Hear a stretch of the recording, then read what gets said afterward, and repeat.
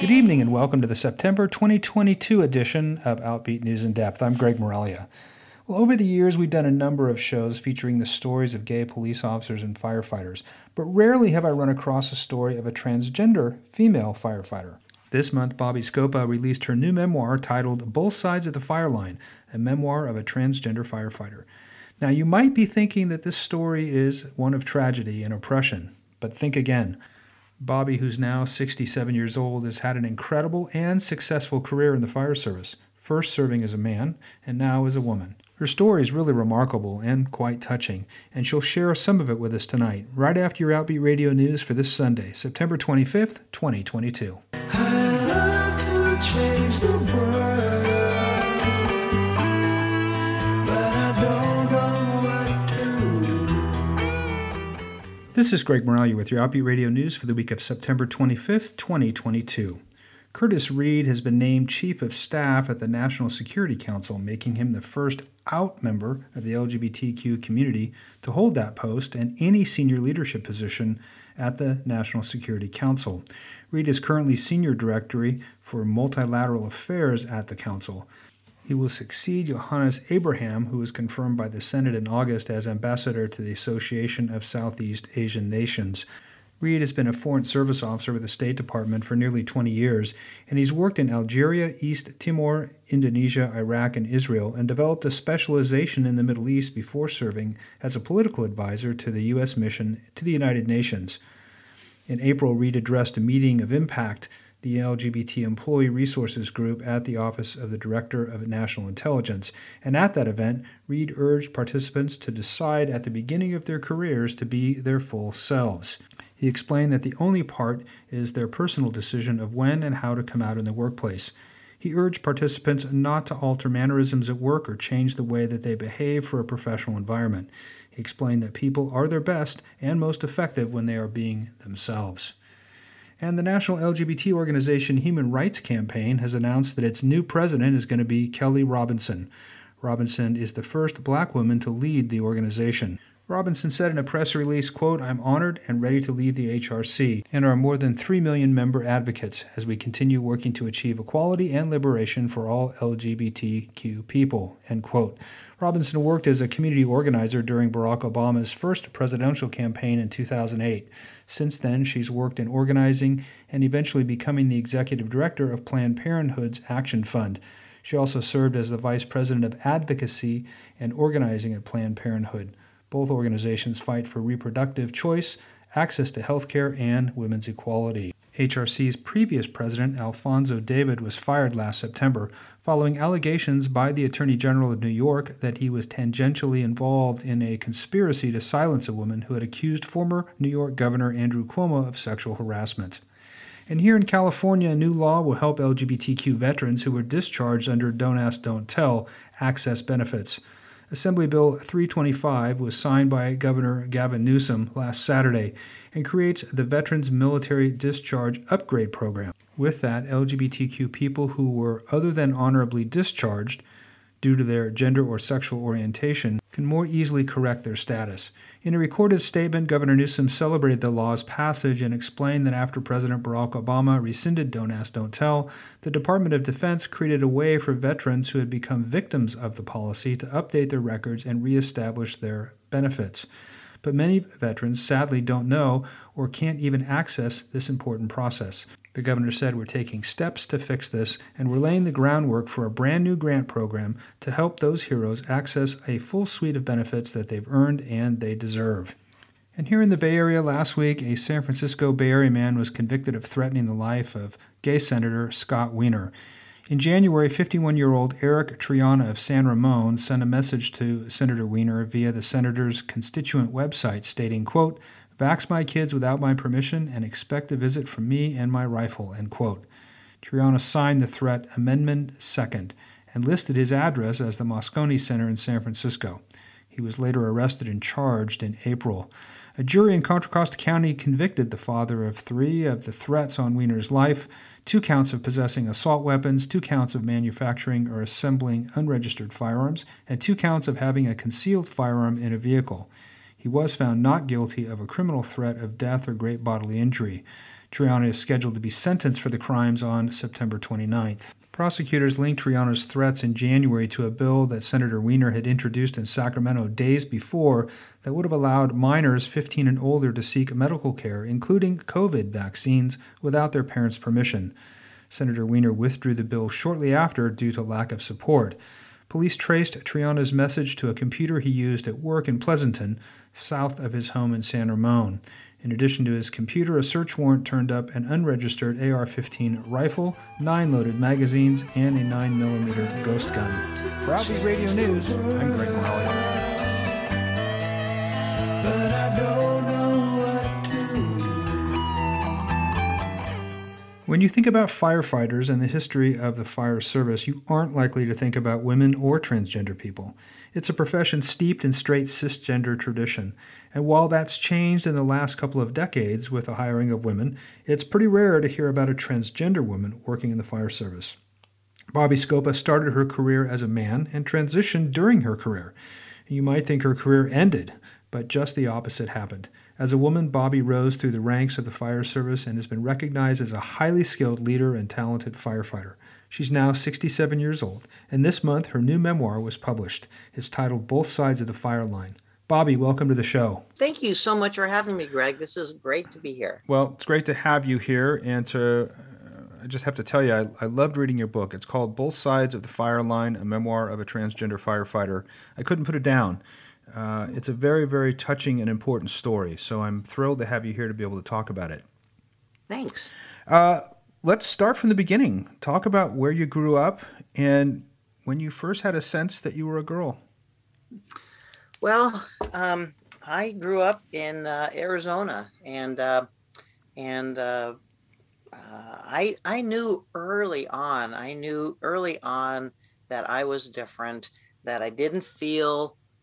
And I hate to use the word normal, but I'm 67. And I'm an old thinking kind of a person, and I knew I didn't feel normal, and I knew I felt like a girl early on. And I can't remember exactly how the age, but it had to have been around that time I was 4. Wow. Because I wasn't getting to do things that I wanted to do with my sister, and I was told to go play with the boys and that sort of thing. Mm-hmm. So I had an early sense about who I was. Wow. I always find that so fascinating that today, especially today, that people can pinpoint, they can say back that young, at 4 or 5 years old, that they already had a sense about there was something different, but they could really put their finger on it, now. Well, I can remember praying to God when I was little, and I can remember the bed I was going to bed in, praying for God to fix me, because this wasn't right, and I wanted to be able to have my nails painted and let my hair be long and all that. And so it was very young. Yeah. And is that where you first got a sense of what being transgender is? Well, I knew I wasn't right in the sense that my body didn't align with my mind, but early on. But the first time I understood and heard the word transgender or transsexual was when I was maybe 12 years old, and a friend of mine said that their mom had a book about, it was Christine Jorgensen's story that they were describing. And so they were all talking about this book where a man became a woman. And I thought, oh my gosh, that's what I could do, So I was maybe 12 or 13 when I first heard that. Because at the time there weren't any out role models, right? There was no Laverne Cox or anybody else that you could identify with. No, and I tell a story in the book about I was in either high school or college, and my mom and I were sitting on the couch after dinner, and we were watching, I think it was like Merv Griffin, and I don't remember what year this was. This was a long time ago. It was in the 70s, early 70s. And a transgender woman was being interviewed by Merv Griffin, and she was beautiful, she was well-spoken, and she had written a book, I think, and they were interviewing her. And I watched that whole program, an hour-long program, and I started to say something to my mom when it was over. And my mom looked at me and she said, what did she say? Something like, don't even think about it. And I was like, Oh, oh, how interesting. yeah. She says, don't even think about it. Well, they always say mothers know. Yeah. Yeah. Yeah. Yeah. Uh, I think my mom quite knew quite clearly. We just weren't allowed to talk about it. yeah. Well, you talk about being attracted to men. Did you ever identify as being gay at any point in your life before transitioning? No, no, because in my mind, I have this dichotomous mind, a lot of, like maybe a lot of people my age, you're either or, Mm-hmm. it's not like these days where there's all these shades of gray. And in my mind, if I had a male body and if I was with a guy, I would be gay. Well, I didn't feel gay. I didn't want to be a male with a male. And so I felt like I couldn't be with a man unless I was a woman. And until I outwardly started to change a little bit, then I started getting more of a feel for wanting to be with a man, and I don't mean sexually, I just mean in an emotional sense. Mm-hmm. Um, and so, yeah, so I never identified as a gay male. And I know everybody's got different experiences with that. There's many trans people who live for years as a gay male, Sure. but that wasn't my story. Got it. Well, my dad was a 30-year career firefighter, and I never really had an interest in the fire service. I was drawn to the law enforcement side of things, public service. What happened to you, Greg? Really? Well, some say I joined the right side of first responders. Um, but, I remember being gay and having a very strong sense of who I was. I wasn't out at the time, but I also had this very strong attraction to law enforcement. Hmm. What drew you to the fire service? I mean, you obviously had a very strong sense about who you were very early on. I imagine your draw to the fire service came in later years. What about it Well, attracted you? that's really interesting, and that's a huge part of my life, and not that I identify, that's my identity is wrapped up in being a firefighter, but um, I started as a seasonal firefighter for the Forest Service back in '74. That was my first season, and it did multiple things for me. First off, I loved the outdoors. I was a backpacker and a hiker and a camper, and so that was a big part of my life. And so, a wildland firefighter, you're hiking, you're backpacking, you're camping, um, and the excitement of fighting fires is crazy excitement for a 19-year-old kid who doesn't know anything. And you get to go out there, and you've got air tankers flying overhead and helicopters, and you're fighting fire. Man, it's exciting, and at the same time it provided me what I needed. I needed cover. I needed, like, I was I felt like I was an undercover agent, and I needed a good cover story, and Mm-hmm. being a firefighter provided me with this macho image. Now, I thought I was more macho than maybe people were perceiving me, but in my mind that was a great way to appear masculine. Well, Bobby can't be feminine if she's fighting fires, Mm-hmm. so that was a good way. So it was exciting. I loved the work. It provided me a cover if people thought I was not masculine enough. So that's how I got into it. And then the excitement just kept me coming back because it was so fun. It does get into your system, doesn't it? It does. Yeah. It does. That I can connect with, whether it's a crook or whether it's fire. The adrenaline rush is pretty. It's hard to beat. It's hard to beat. Absolutely is. You talk about in the book what it was like walking into that firehouse for your first job, and you'd already had a very good sense that you were a woman, and now you're walking into this very hyper masculinized environment. It must have taken a lot of courage. Well,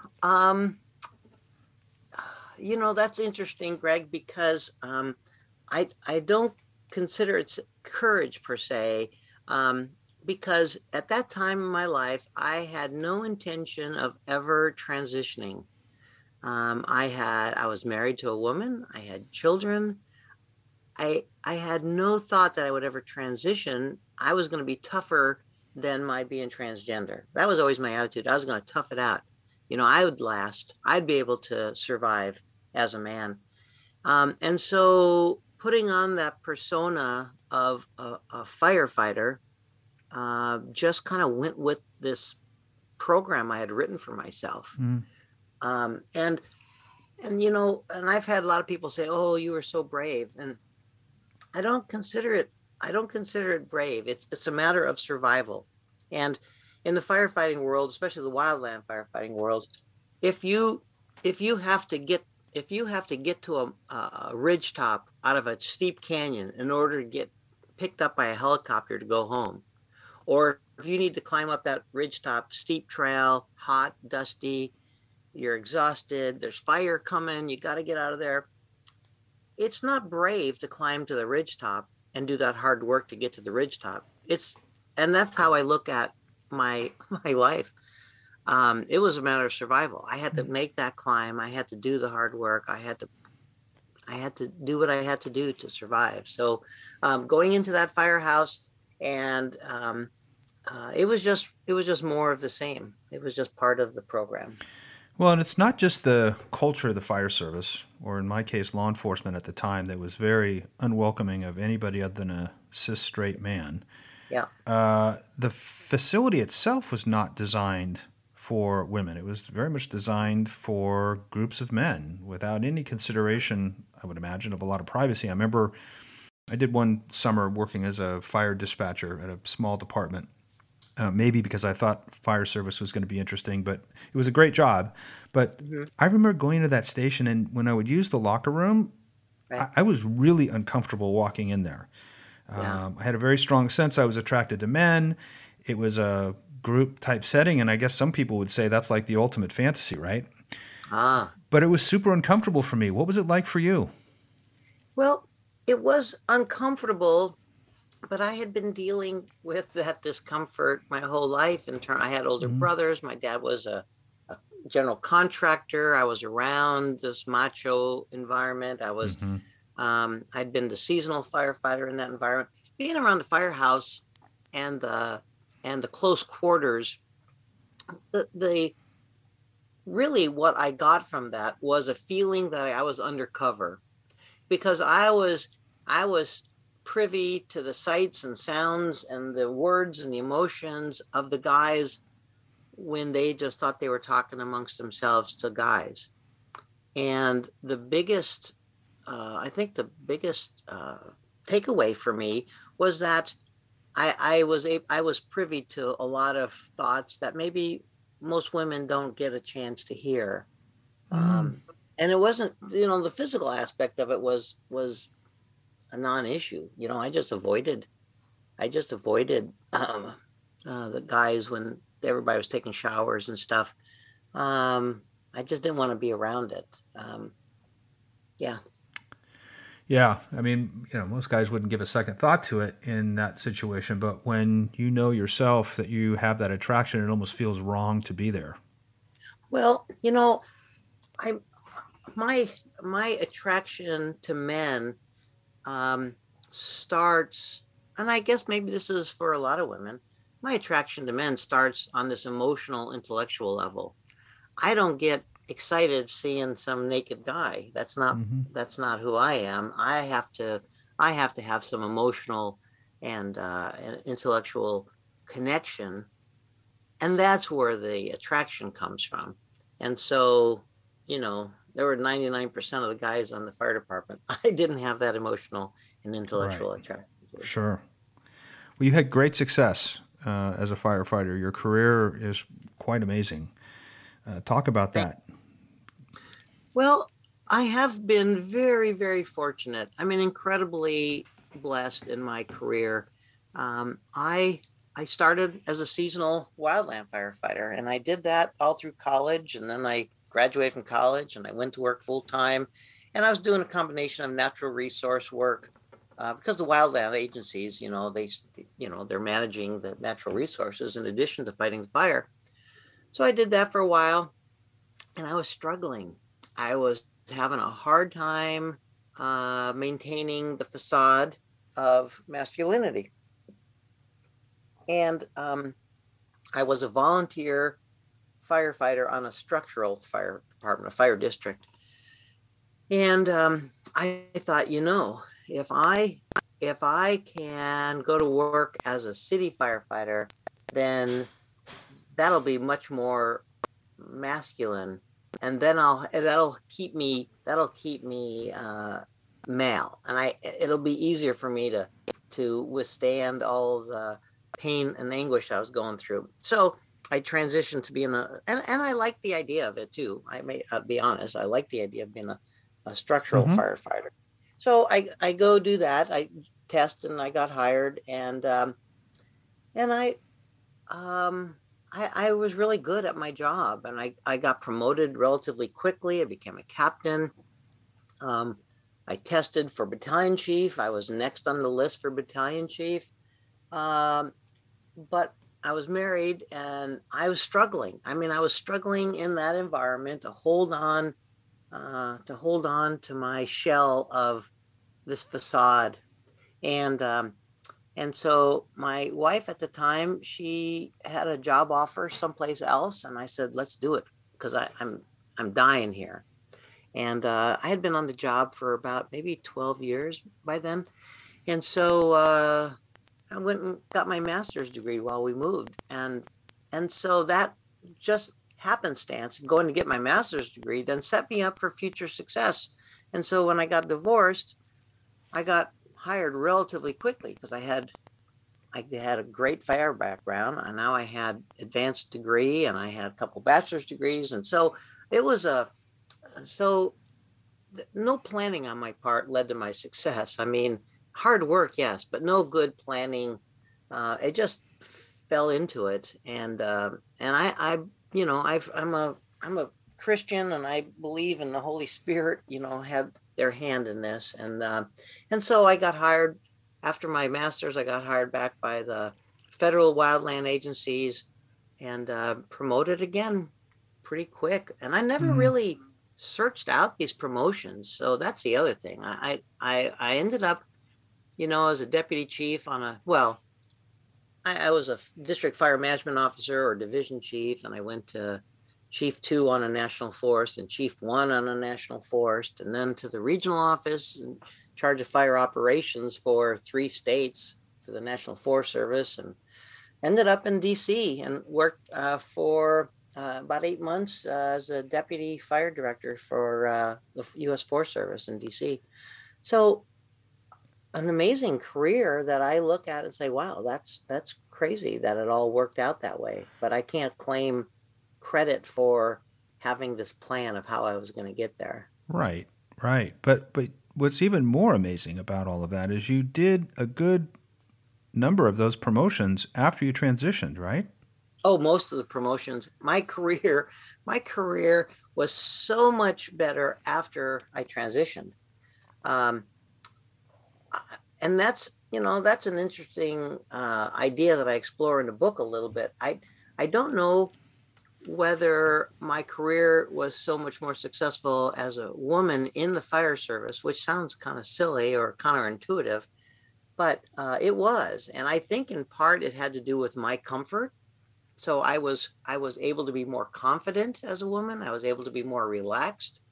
And I think that's how my career was so much more successful as a woman than as a man. So interesting, because I get asked what happened to me after I came out in law enforcement, and I can only say that my career exploded into more opportunity than I could have ever imagined. Oh, that's really good to know. And I would have never, ever have guessed that. And I have to imagine the same was for you. Did you ever imagine that you would be so successful in promoting to such high levels after you transitioned? No, never. When I got divorced, was when I transitioned. I just wanted to go to work. If you think about the U.S. Forest Service, they have fire engine crews, and during the off season, they go to work off season when it's not fire season, and they're doing burning piles, we call it, where the fuels have been piled up. And I just wanted to go to work with my lunch bucket and burn piles and just keep my head down low. I just was so wounded. That's all I wanted to do. And yet I was plucked from those from those jobs into promotions. Um, and I think there might be, a part of it might be that, hey, we got a chance to hire a competent, educated female into this position. I think some administrators saw that as a feather in their cap, that they were not only hiring a female, but someone who had all this experience and education. Mm-hmm. And so I think, I might have been some benefit at that point as well, being a female firefighter. Sure. Well, there's a theme that runs throughout your book, and that's your appreciation of nature. How did that help you? I'll use the word reconcile, but realize is probably a better word, that you were normal. Well, I it really, I was raised Catholic, of course, and as a kid, you go to church and the nuns tell you what to believe, what to think. But it was really when I was in the outdoors that I really felt the presence of God. Mm-hmm. And I think for a lot of people who are avid outdoors people, backpackers and hikers and that sort of thing, I think whether you identify it as a Christian thought, I think there's some spirituality that many of us feel when we're in the outdoors. And so for me, that's where I got this feeling of being tied to the environment and to the creation. And that was my tether early on. I mean, as a 12, 13-year old, that's where I started feeling really tethered to reality. And it really helped me throughout my life. And to this day, I um, and here's an interesting story, Greg, that Mm-hmm. I was on a fire, probably, I don't know, mid 90s, and I met this Native American man who was running an engine. He was an engine captain on their fire engine from a reservation in New Mexico. And now here I am, I'm probably 40, early 40s, and he's explaining to me, because I asked him how he reconciled his Native American beliefs and cultures with his Catholicism, because he was talking about some some holiday that was coming up, some Catholic holiday. And he looked at me like I had a third eye on my forehead, and he looked, shaking his head. He says, "What do you mean? How do I reconcile?" He said, "It's the Great Spirit in Native American culture. It's the Holy Spirit in Christianity." And he starts going down this list. Where did Jesus go for 40 days and 40 nights to prepare and to pray? I said, he goes out in the desert. And he was like, right, that's where the Spirit is. And I was like, oh my God. And so that kind of thinking, which I didn't have the words to describe when I was younger, um, but that thinking really tied me to who I am and my connection to this Mm. world. And so being transgender is kind of like, I mean, it's been a big part of my life, but it really doesn't define me. That's not who I am. Um, it's like saying, you were born with with some other medical problem. Well, that doesn't define you if you were born with some medical problem. What defines me is my faith and my connection to the land. Mm. I love that. I love that. Let's go Thanks. back to your family for a bit. Your sister was a pretty important part of your life. Talk about your Yeah. relationship with her. Well, my sister was 9 years older than me. She was the oldest. I have two brothers in the middle. Then I was brought up the end here. And, um, in many ways, she raised me, and not in the sense that my mom wasn't around. My mom, of course, was around, but she and I were really, really close. And, um, well, we spent a lot of time together, and I adored her, and I idolized her. I wanted to be like her because, I felt like a girl. She was 9 years older than me, a young, beautiful, woman. And as we grew older, we got to be, maybe I was 12, 13, 14. She was living at home and we did a lot of things together. I was into embroidery. Now, I thought I was pretty masculine at the time. I was trying to do masculine things, but I loved embroidery and doing the floral embroidery work with the colors. I was into that. She was into cross stitching, and we would do our crafts together. And so she was a big part of my life. And to this day, my friends from high school who I'm really close with, they talk about her, and they tell stories about Kay, my sister, that I don't even remember, but she was a big part of everyone's life. And she passed away when she was 31, I guess it was. And I had just gotten married.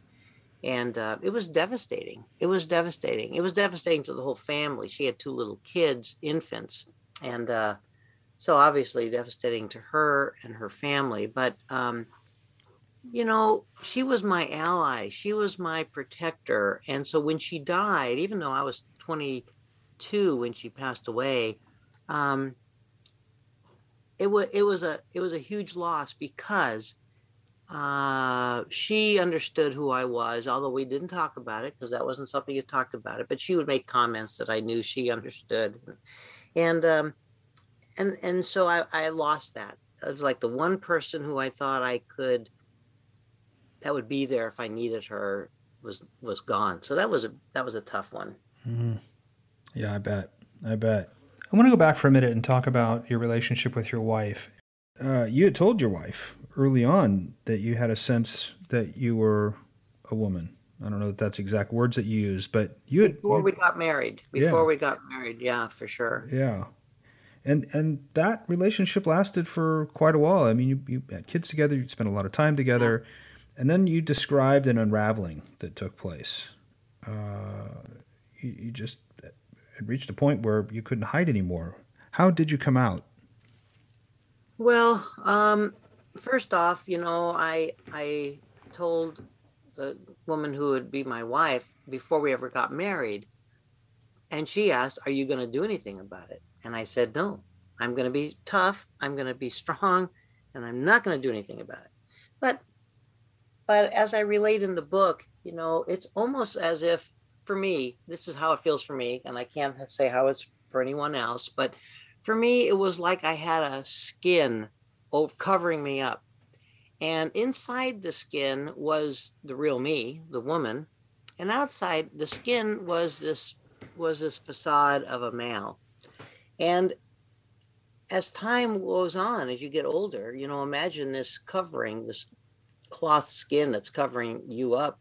The elbows start to fray, and because that's where the fabric gets worn, and then the real you start to peek out. Your knuckles start to wear out the fabric, and then things are starting to wear out, and that skin can only last so long. And so for me, coming out wasn't like, I didn't come out one day and say to my friends and coworkers, "Oh, I'm transitioning." For me, when I left the fire department and went back to grad school, I let my hair grow out a little bit because, at the fire department, you had to have regulation short hair back in those days. Mm-hmm. And once I let my hair grow, well, even before this, I mean, I was mistaken for female often. And so, but once I let my hair grow, I was mistaken for female all the time.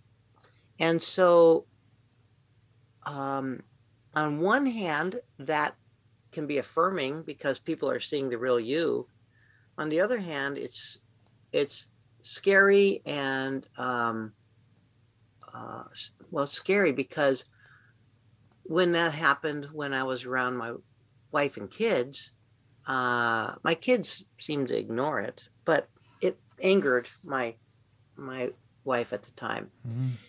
And so my coming out was more of a years-long transition that at one point, as I describe in the book, I'm driving cross country.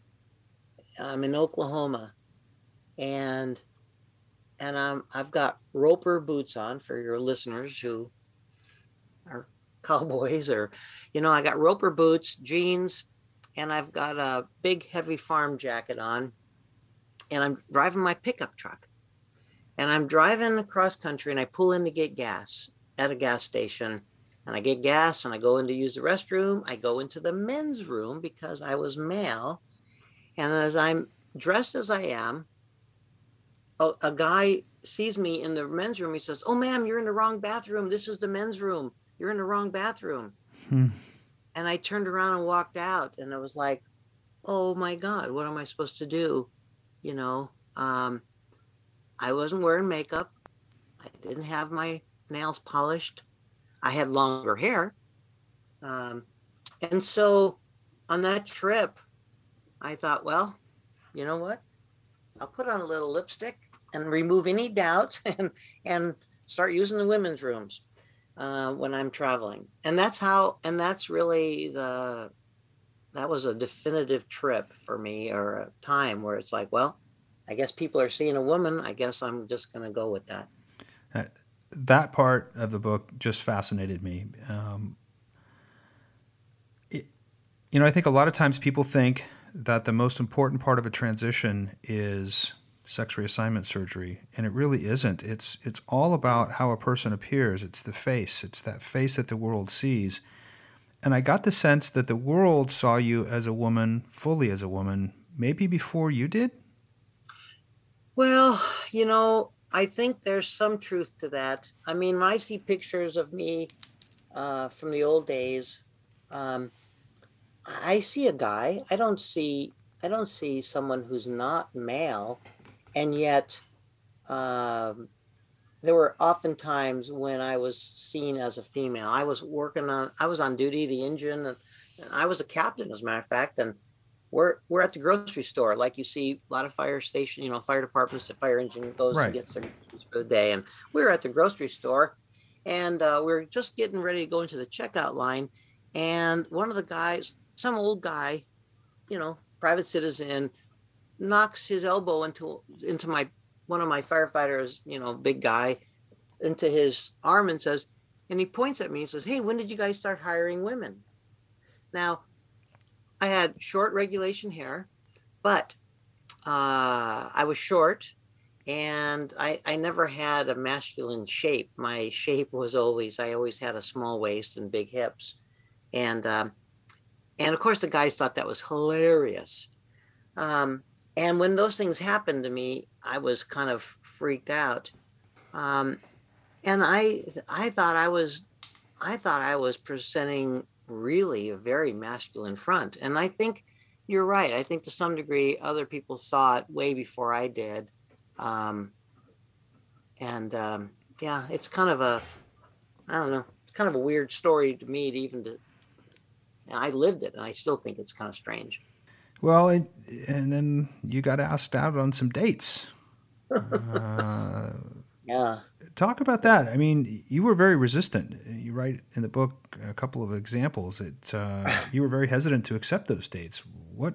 Well, you know, um, so there was a, so imagine it's not like I've read other people, they transition, they go into their boss's office on Friday and say, "Hey, boss, I'm transitioning. I'm going to come back Monday. You can call me Alice now." I didn't have that kind of experience. And so for me, I was just living my life. I was still married. I had graduated. I did my graduate work and graduated. Um, and things were very difficult in my marriage because the more people perceived me as female, it was very difficult on my wife, and so things were stressed. The marriage was coming apart, and so a friend of mine, a female friend of mine, says, "Let's go listen to music. Let's take your mind off of things. Let's relax. There's a little band coming to this little club. We'll go listen to music." Okay, so listen to the music. I'm enjoying myself. Two guys come and sit down with us and start buying us beers. And instantly I realize, they think I'm a female. And and a guy asked me to dance, and I'm like, no, no, no, I can't. And this is a straight bar. This isn't a gay bar. This is And these are like country. This is a small town. These are country boys, and it's freaking me out. And and my friend is egging them on, you know. Um, and well, this is a story about my first slow dance with a guy. That guy insisted on dancing, and I was trying not to make a scene, but he was good natured. And anyway, long story short, I ended up doing a slow dance with this gentleman who was so kind and so nice. And it was just one dance, but it freaked me out. I had to leave because it felt so good. It felt, you're being held for the first time. I'm being held in the arms of a guy in a slow dance. And it was a feeling like I had found home. And all of a sudden, I realized guys are okay. Because up to that point, I didn't like guys because I thought they were a bunch of idiots, to be honest, and no offense, but they're a bunch of Neanderthals, and I was living in this environment where I was a bunch of macho guys, and I thought they were all crazy. But once I started being perceived as a woman and started being treated like a woman, then I thought, oh, they're nice. They're nice guys because now they're nicer to me. And that was a turning point in my life. And I was still resistant to dating because at that point I hadn't had surgery. And so I wouldn't go out on more than one date. If a guy asked me out, I'd go, but only on one date because, God forbid, he finds out that I haven't had my surgery yet. So that was a more crazy time in my life during that time where I started dating. Yeah. Well, it's scary. I mean, we read all stories all the time. I'm sure you had read stories all the time about a lot of violence that happens in those situations. And to this day, I mean, even, I don't know, it's been 25 years or so. To this day, I really resist dating. I just broke up a year or so ago with a guy that I've been in a relationship for about 8 years with. But it's so much trouble to date because as if being our age isn't enough, then I got to put on this layer. It's like, oh, by the way, I transitioned, I'm transgender, and I was raised as a male, and you got to go into all this detail. I feel like I need to because I don't want the guy getting emotionally attached or me getting emotionally attached and then getting dumped when they find out. Right. So, dating is still difficult. Yeah, something to navigate for sure. Yeah. Well, one of the positive experiences you had was when you went back for a high school reunion. Love that story. So if you don't mind, share that with us. What happened? This is after you transitioned. Oh, this is years after I transitioned. So I had this little Catholic high school I went to was very tight knit. It was a wonderful environment, loving, supportive environment. And our class was a tight group within that school. There was about 120 kids in our graduating class, and so 10-year anniversary comes along. I'm firmly entrenched in trying to stay male. I've got little kids, and everything is status quo. I'll go to the 10-year reunion. Well, by the 20-year reunion, I was unraveling. That covering, that fabric covering me up, that was fraying, was by 20 years I was at the end. By the 30-year reunion, I had transitioned already, and I had been transitioned for quite a few years. I was comfortable in my skin, except the little community of people in our class. My mom and dad knew them all. Well, my mom and dad quit speaking to me after my divorce because the divorce had to do with my gender stuff. So I didn't go to the 30-year reunion because I didn't want my mom and dad to be embarrassed when when other of my classmates would go back and tell their parents, and then their parents talk to my parents. So, a crazy thing. I bought into the shame. It was my behavior. I should not have bought into it, but I did. But at this point, our class is so tight. They want to have reunions every year. So we still have a reunion every year.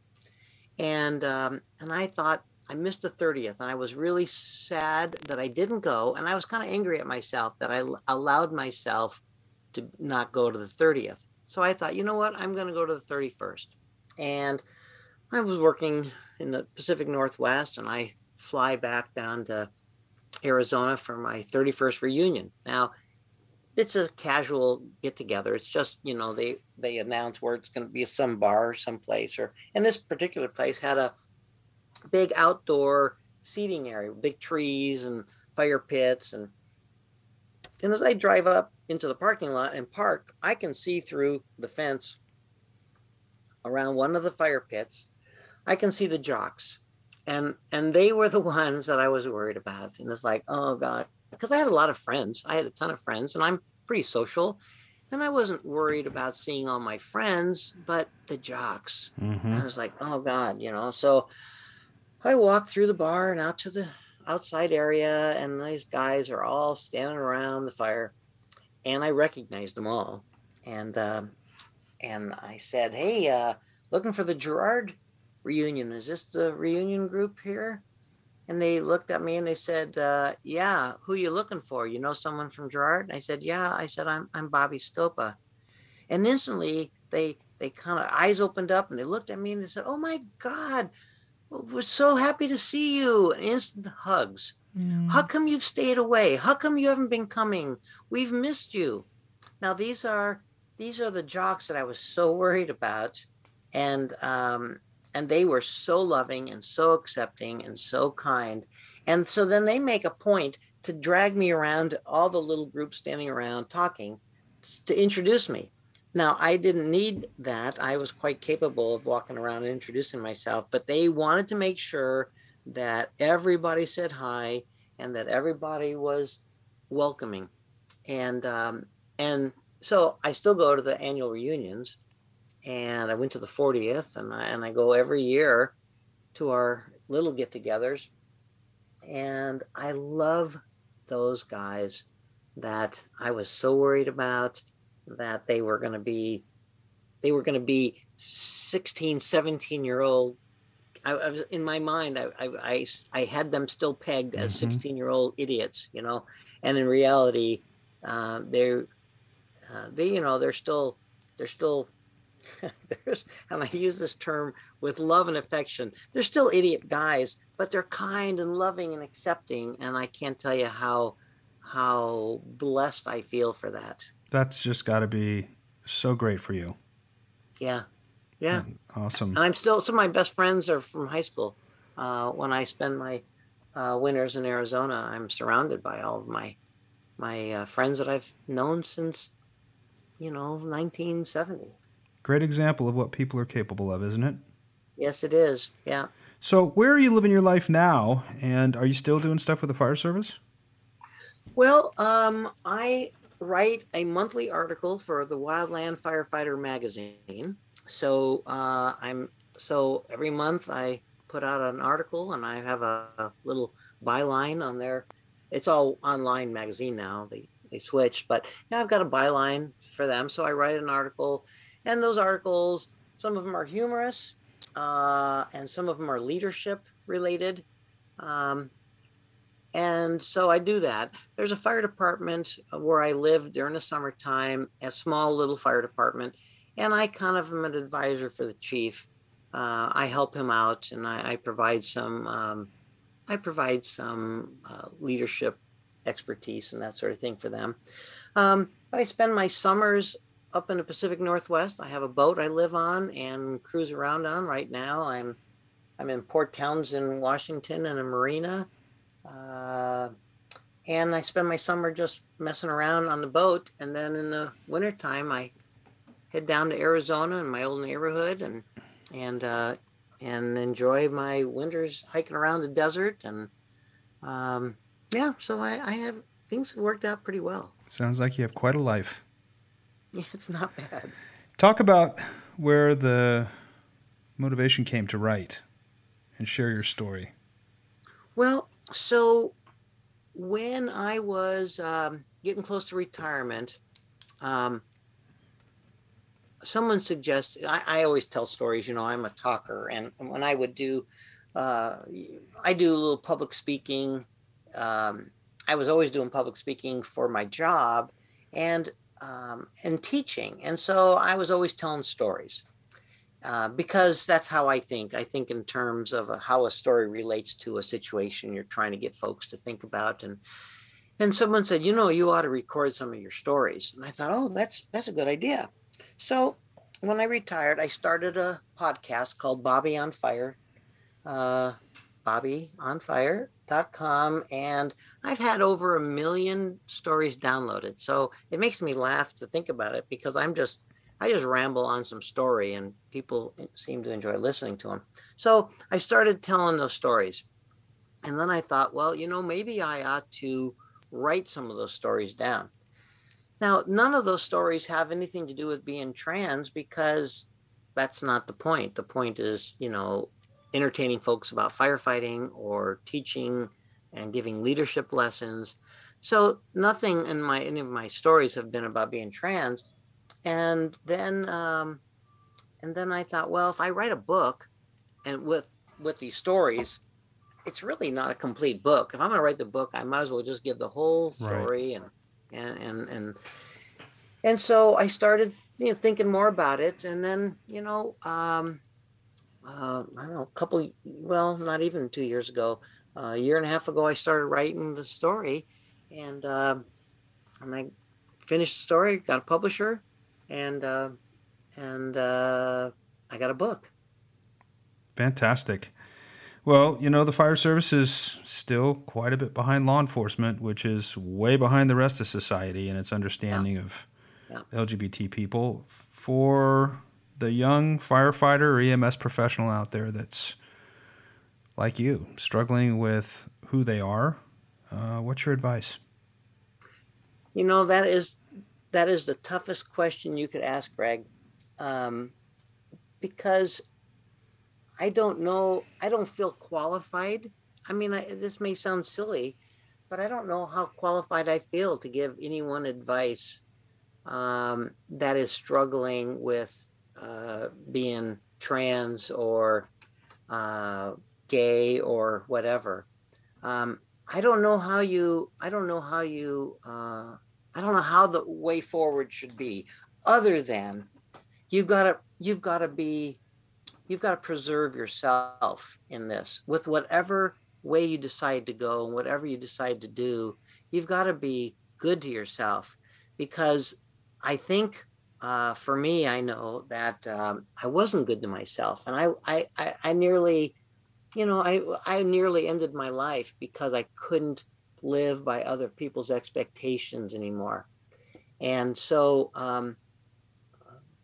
I think there's a nuts and bolts answer to your question, and I give this message to young women because I've kind of been an advocate for young women and diversity in the workplace, and that is you got to be really good at your job. If you're going to expect people to change their thinking, say about a female firefighter or about a racially diverse firefighter or about anyone else, it may be wrong, but you have to be better. You've got to be better. You've got to be really, really good at your job. Because if you're expecting someone to accommodate you, now maybe you have every right to be accommodated. Maybe there's a legal right. Maybe there's a moral right. You shouldn't have to change yourself to be who you are. In my mind, you got to be good at your job. If you want to be accommodated and people to accept you, you you got to be good at your job. Number one, um, and then the rest can come, whatever that might look like. But I don't know. I don't know how to advise people. If there's a young person who is trans and wants to come out, man, you got to have a support system. Be going to therapy to make sure you've got some good sound, because friends will tell you, speaking for myself, friends will tell you that you're great, you're wonderful, and everybody loves you. And that's all well and good, but it's good to have a professional talk to you about the issues we face. Mm-hmm. And you got to have a support system, have those friends who love you no matter what, in addition to the professional therapist. And beyond that, Greg, I don't know what to tell young people, but you got to take care of yourself, and don't be like me, who tried so hard to hide who I was. At the end, I was considering how to end my life so I wouldn't transition. Yep. Reach out and get a network. The book is called Both Sides of the Fire Line, a memoir of a transgender firefighter. Bobby Scopa, thank you so much for sharing your story with us, and good luck with the book. Thank you very much, Greg. I enjoyed the conversation. Wow, what an impressive lady, right? Pick up the book. I really recommend it. I think you'll really find it quite fascinating. I'll be back on the 4th Sunday of October with my next show. My guest is going to be Xander Morix. You might know that name. He's the young man that's leading the fight against Florida's Don't Say Gay bill. And you are going to be blown away. He is quite impressive. Well, that wraps up our hour. Tune in next Sunday night for Living Proof with Sheridan Gold and Diana Grayer. And of course, that's at 8 p.m. and only here on KRCB Radio. In the meantime, do have a great week, and thanks for spending your Sunday night with us.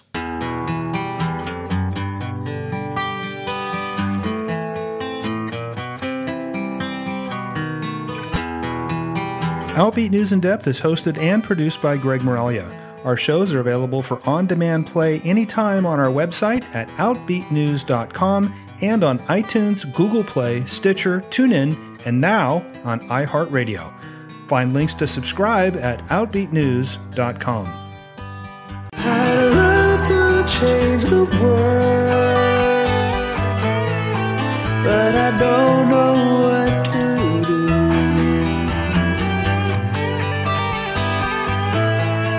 So I give it up to you.